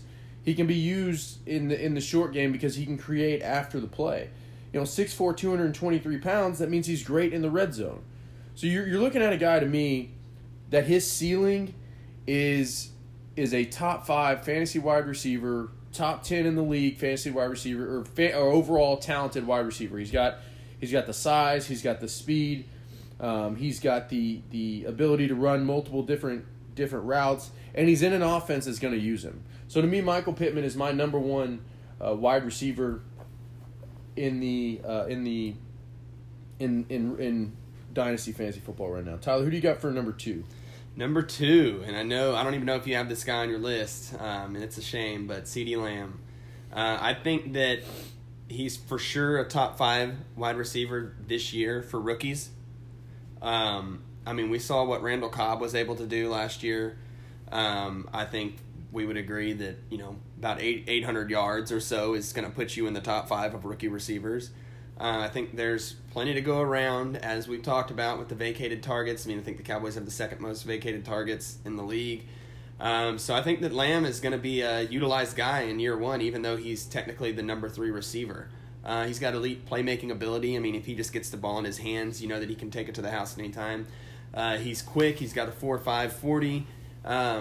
I mean, he's the guy that I'm real excited. And like I said, I mean, he is the number 3, but we saw what Cobb, a guy on the back half of his career, obviously a proven talent, but definitely not with quite the playmaking upside that Lamb has, even though Cobb can take it to the house at any time also. But, I mean, I just think that there's no way he's not a top 5 rookie receiver in this first year, even though he's third on the depth chart. You think there's no way that he's not a top 5? Yeah. I mean, this year's the best rookie wide receiver draft we've ever seen since 2000 was 2011. Okay. There's a Denzel Mims, how many Jalen Reagor. How many 1,000-yard rookie receivers do you think there's going to be this year? 2, okay, 3, 2. Well, how many yards do you think Lamb's going to have? I think he's sitting somewhere in the 600 range. Well, I mean, you talk about Randall Cobb. Randall Cobb only had 828 receiving yards, and that was with Amari Cooper and Michael Gallup missing time at different spots. I mean, Amari Cooper and Michael Gallup both had a lot of receiving yards, even with missing time. So Cobb was 28 years old. He's not old. Like, it's not like he's I don't see how Lamb's going to outproduce Cobb last year. I'm saying I don't see why he couldn't get 800 receiving yards. Do you and you consider that to be? Yeah, you think that'll be enough to pass some of these guys? I mean, this year's in most years, yeah, I'd say you're absolutely right.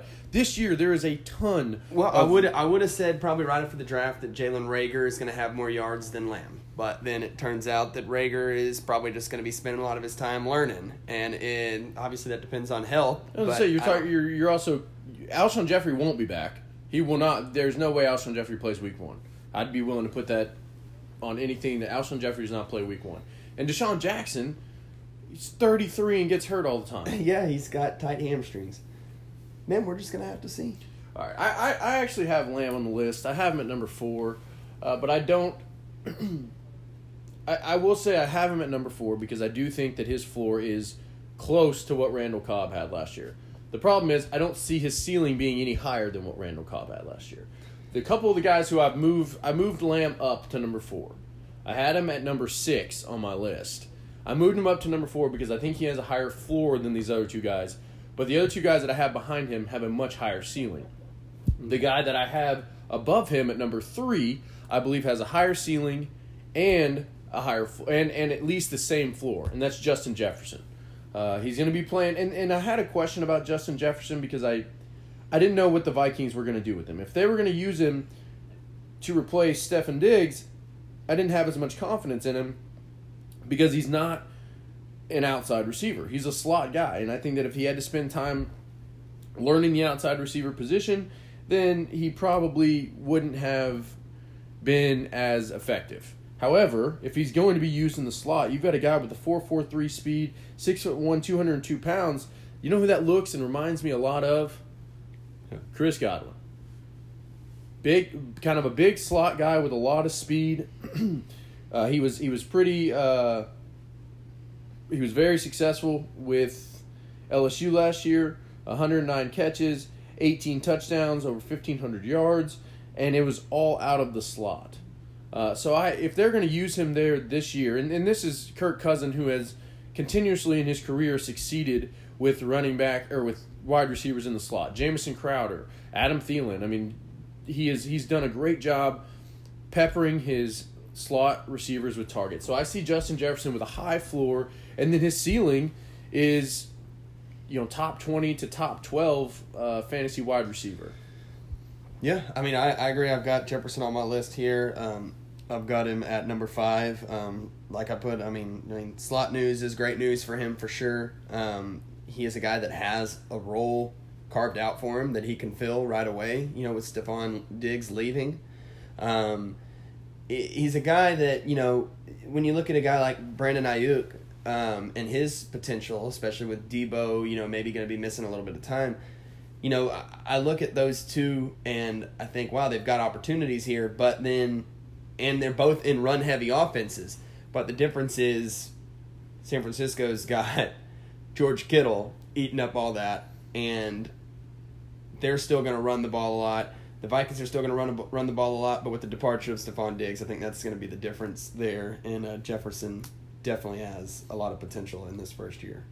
Now, a guy that I was considering putting in here, he's right around here in the mix, is Ruggs. And we've talked about him being potential for a bust because he was the first receiver taken in the draft.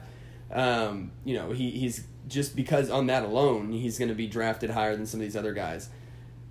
But, he doesn't really have a ton of established competition for him there. We're just going to have to see if they can really get him the ball because he's a burner. He's going to be needing the ball pushed a little further downfield for him.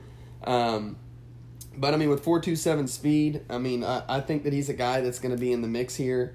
And another guy that's going to be in the mix here for me is Higgins. I know that he's got a lot to overcome, but I think, whenever you see guys come into the league together, Joe Burrow and Higgins, I definitely think that there's a chance to have a special bond there and grow. And if he can creep his way up into getting close to having the second most targets there, I think there's a chance he can do that this year. And he's got just such a great catch radius. He could really be kind of a safety valve. And we never know with AJ Green how this year's really going to go. So your list goes Jeudy, Lamb, Ruggs, Higgins,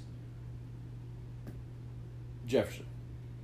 Yes, and you're going to hate that I don't have Pittman on there. I don't like it, but my bigger question is with T. Higgins.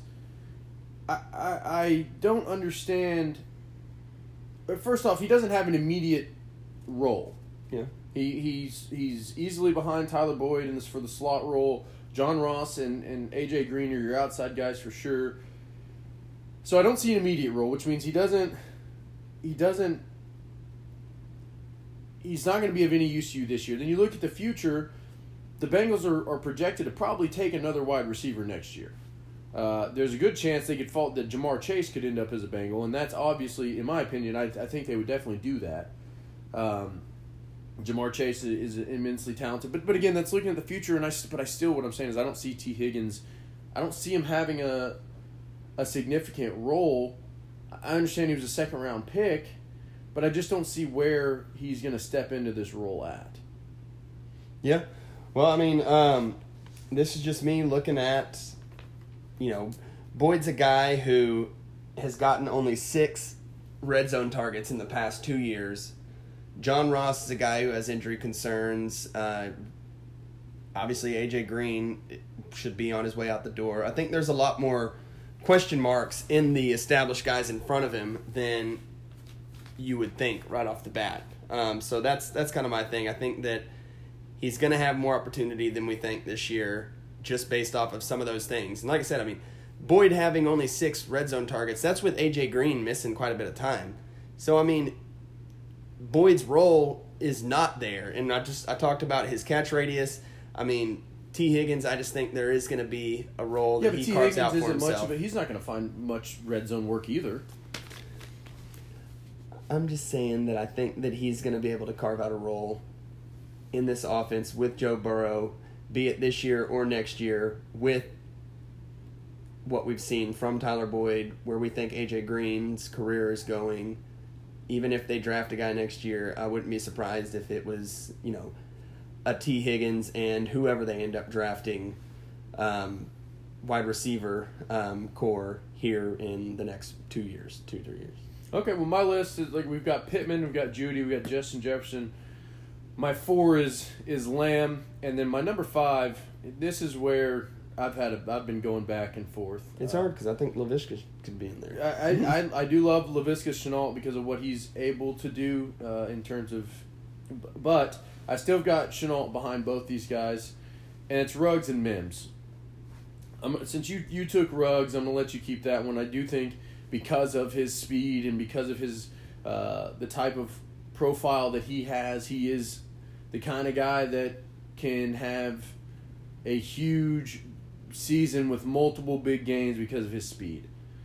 I don't see that happening because I don't see that Carr and Mariota using him efficiently. I don't see them being deep throw or deep downfield guys where Ruggs succeeds the most.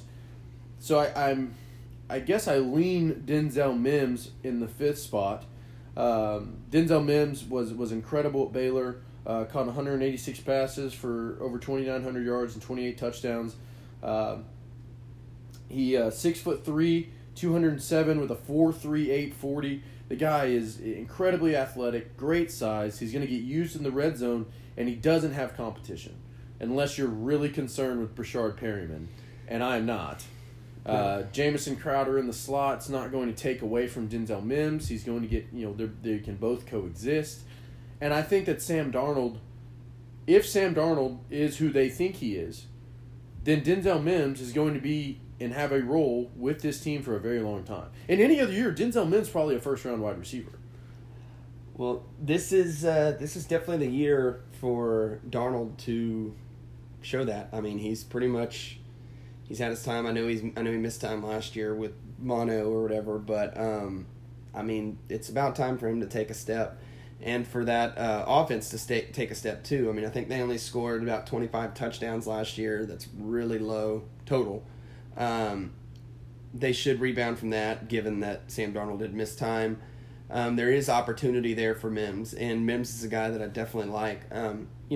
As we talked about, I mean, this is a really loaded wide receiver draft. A lot of guys and a lot of variants. I mean, there could be any number of these guys who finish in the top 5, that we don't even get to talk about. And, I think that it's just a great year for receiver, but we do got to get to running back. Yeah, moving on to running backs. I think we both would agree that the number 1 running back in fantasy is the guy going first. That is Clyde Edwards-Helaire. He is a member of my team in our Dynasty League. He's the best pass catcher in the draft, and he goes to a team that's going to utilize that more than probably any other team will in the NFL. So I don't think there's any debate over Clyde Edwards-Helaire. I guess the only debate would be, would you draft him where he's going in drafts? I'm probably not going to end up with him really in any redraft or in any startup, probably just because I think there is going to be a little bit of a curve to his takeover there just this year. But, I mean, career-wise, he's definitely got huge upside, huge potential. Really one of the main things that you want of your running back is to be on a good team, and he's on the defending Super Bowl champs. I don't see myself taking him in any redraft leagues because he's going in the 2nd round. If he were to fall the late 3rd, early 4th, about the time that people are taking Jonathan Taylor, which I think is too early, where if that's where Clyde Edwards-Helaire was, then yeah, I would probably consider taking him. But in a redraft league, the 2nd round is really high. In a startup fantasy, I don't hate him in the 2nd round. And me and you have done a couple mock drafts, dynasty mock drafts, and I've gotten him in the 2nd round in both those drafts. And it's typically he's my 2nd running back, and I feel perfectly comfortable taking him at that spot in a dynasty startup. Well, in a dynasty startup, you can take a shot at a guy like this who maybe has a little bit of a path to get you points to start off, because more solid contributors that are older are going to be available later in the draft. So you can go get you could probably go get you Mark Ingram, and they're probably going to have about the same trajectory, just passing each other, where Mark Ingram's going to get the bulk of it to begin with, and he could lose some down the stretch, but by that time, Clyde Edwards-Helaire will be coming on. Or, get a guy like Jordan Howard, which is a really easy guy to get that can give you just a little baseline. But, so we agree, Clyde Edwards-Helaire. I think we both agree Jonathan Taylor next? No. Oh, man. I'm a J.K. Dobbins truther here. I think that immediate value is not going to be all that different. I don't think Jonathan Taylor has this. I don't know where everybody gets that Marlon Mack is just not going to be used. They've already said they're going to do a 1-1 punch there. And Marlon Mack, yeah, he wasn't outstanding, but he wasn't bad.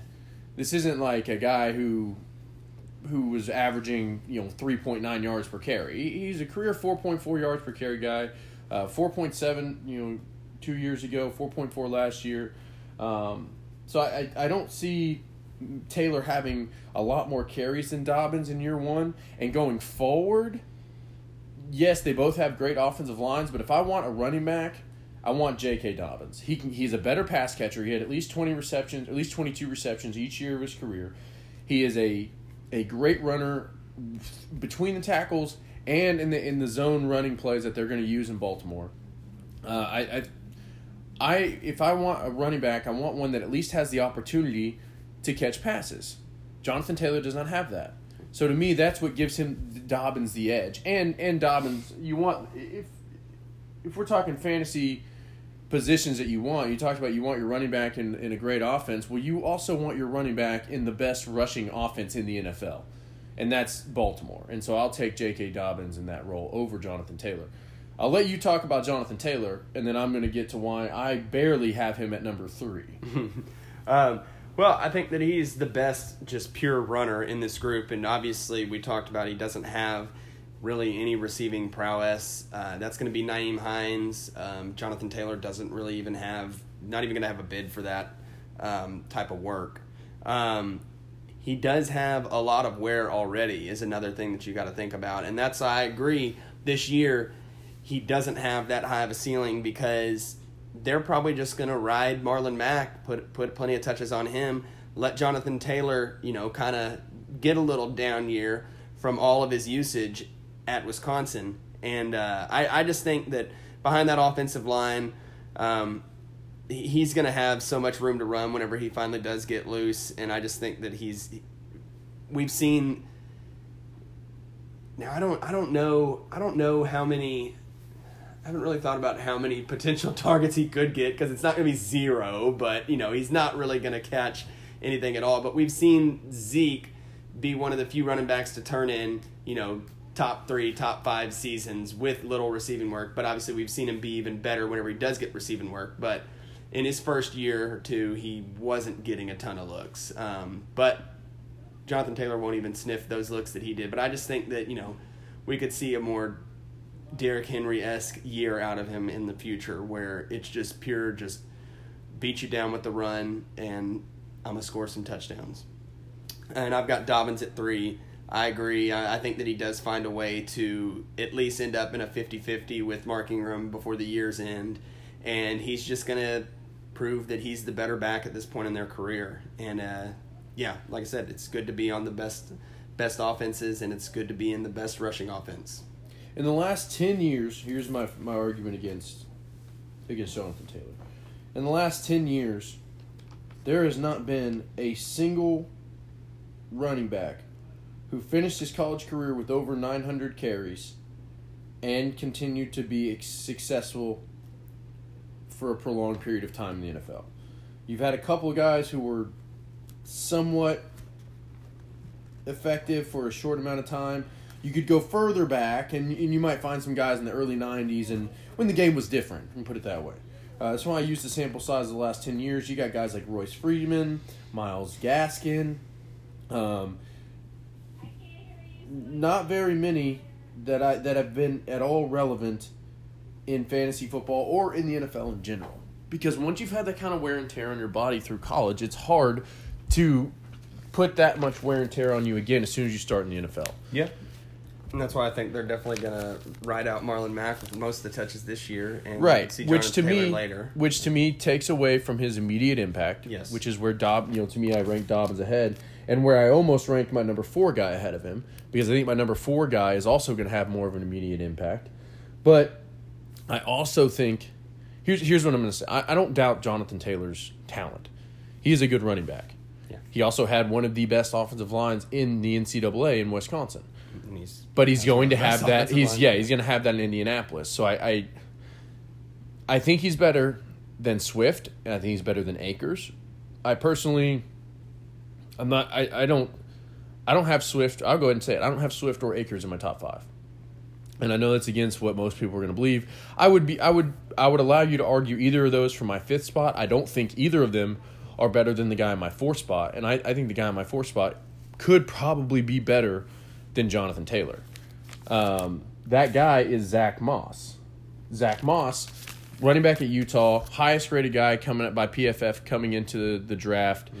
He's in a situation where, he's filling the Frank Gore role. Frank Gore had 166 carries last year, and he didn't even play in every game. So, to me, Zach Moss will probably hit the 200 carry mark or close to the 200 carry. 180 looks like the most reasonable. He's going to get the goal line work over Devin Singletary. He is capable of catching passes, so he's not going to completely be removed from the passing game. They're in an offense that runs the ball a lot and successfully. So to me, Zach Moss, I wouldn't be shocked if Zach Moss finishes above anybody in this draft, simply because of opportunity, talent, and the type of leash he's going to have compared to Jonathan Taylor in year one. Yep. Another thing to point out about Jonathan Taylor, he fumbled the ball 19 times in his career. He dropped 8 of 50 career passing catchable passes in his career. I mean, we've talked about how many more rushes he's had in his career. Yeah. So I mean, that's that just 19 is still an alarming it's a number. Lot. It's a lot. Yeah, we're running out of time. But yes, Zach Moss does have an immediate role to fill. I just think that I'm looking at upside here, and I will agree that Swift makes me wary. I think Moss's upside is capped by Devin Singletary being there. Josh Allen's going to rush the ball enough himself. I do think he's a solid guy who's going to contribute now and has a safe play. Swift, just such an elite type guy on all 3 downs. Kerryon's still there for the next year or two. I'm wary of the Lions' backfield because we really haven't seen a good running back there since Barry Sanders. So it's hard to believe that they're really going to make that happen. But you can't doubt the talent. 4.48 speed. He's great. We said this about Kerryon Johnson 2 years ago. Yeah, the Lions Johnson's been hurt, but the Lions' offense, the Lions just don't have. I remember standing on a hill and screaming that Kerryon Johnson would be the first 1,000-yard rusher that the Lions have seen in years, and we continuously are wrong. Joique Bell, Reggie Bush, Kevin Smith. I mean, all these different guys who we've thought are going to do it in Detroit, and they haven't. Yeah, no, I agree. I'm wary about him. He's got great talent, and I think that, they put it together. He's got really high ceiling. My last guy, Cam Akers, guy that I own, 4.47 speed, yak monster, yards after contact. Anyway, not yards after catch. 3 down back. There's a big hole to fill there with Gurley gone. I don't think he's going to take very long to cement himself as the leader of touches in that backfield, though Henderson and Brown will still likely be somewhat of a hindrance. I don't think McVay is going to do what he did with Gurley. I just don't see him doing that with Akers. And so I for my 5th spot... Well, you're not going to put a worse guy on the field if Akers really does what we think he can do, and that's succeed with getting hit early. Yeah. And so I think that he's just going to be better at that. And so, sure, you can want to share the load all you want, but I think that at the end of the day, they're going to want the better guy on the field, and that's what I think. Well, and that's what my fifth spot is Josh Kelly. Justin Jackson, Austin Eckler, and to your point, they're going to want the better guy on the field. Well, yeah, Justin Jackson has looked good at times in his short career, 7th-round pick out of Northwestern, but Josh Kelly, to me, is more talented than Justin Jackson. Yep. They would not have drafted Josh Kelly if they felt that Justin Jackson was that talented. And Eckler he's never handled a full workload of rushing the ball. And he's not going to. Yeah. He's going. So what has essentially happened to me is they have drafted Josh Kelly to fill in the Melvin Gordon role, but just flip-flopped Eckler and Melvin Gordon. Eckler will get more carries, more touches in the passing game. Josh Kelly will get 10 to 15 rushes a game, and that's a valuable, as we've seen, a valuable part in the NFL for fantasy football is that number 2 spot in San Diego. So that about wraps us up. I guess, Tyler, give me one tight end that you're looking at. And well, Troutman, I think. Jared Cook's time there is probably coming to an end. Troutman is one of the higher-rated tight ends you got. I think there's a really as close to an immediate path to usage as you can get. Yeah, I think Troutman's the best option. You could look at Cole Kmet, but I have to agree with Tyler here. Troutman's the way to go if you're looking for a rookie tight end to stash in dynasty leagues. So, Tyler, good to see you again. Sorry guys, we got here a little bit late on a Thursday this week. We will be back on Tuesday. Be sure to message us with any mailbag questions you might want us to answer. Other than that, Happy 4th. Happy 4th, guys. Go Merca.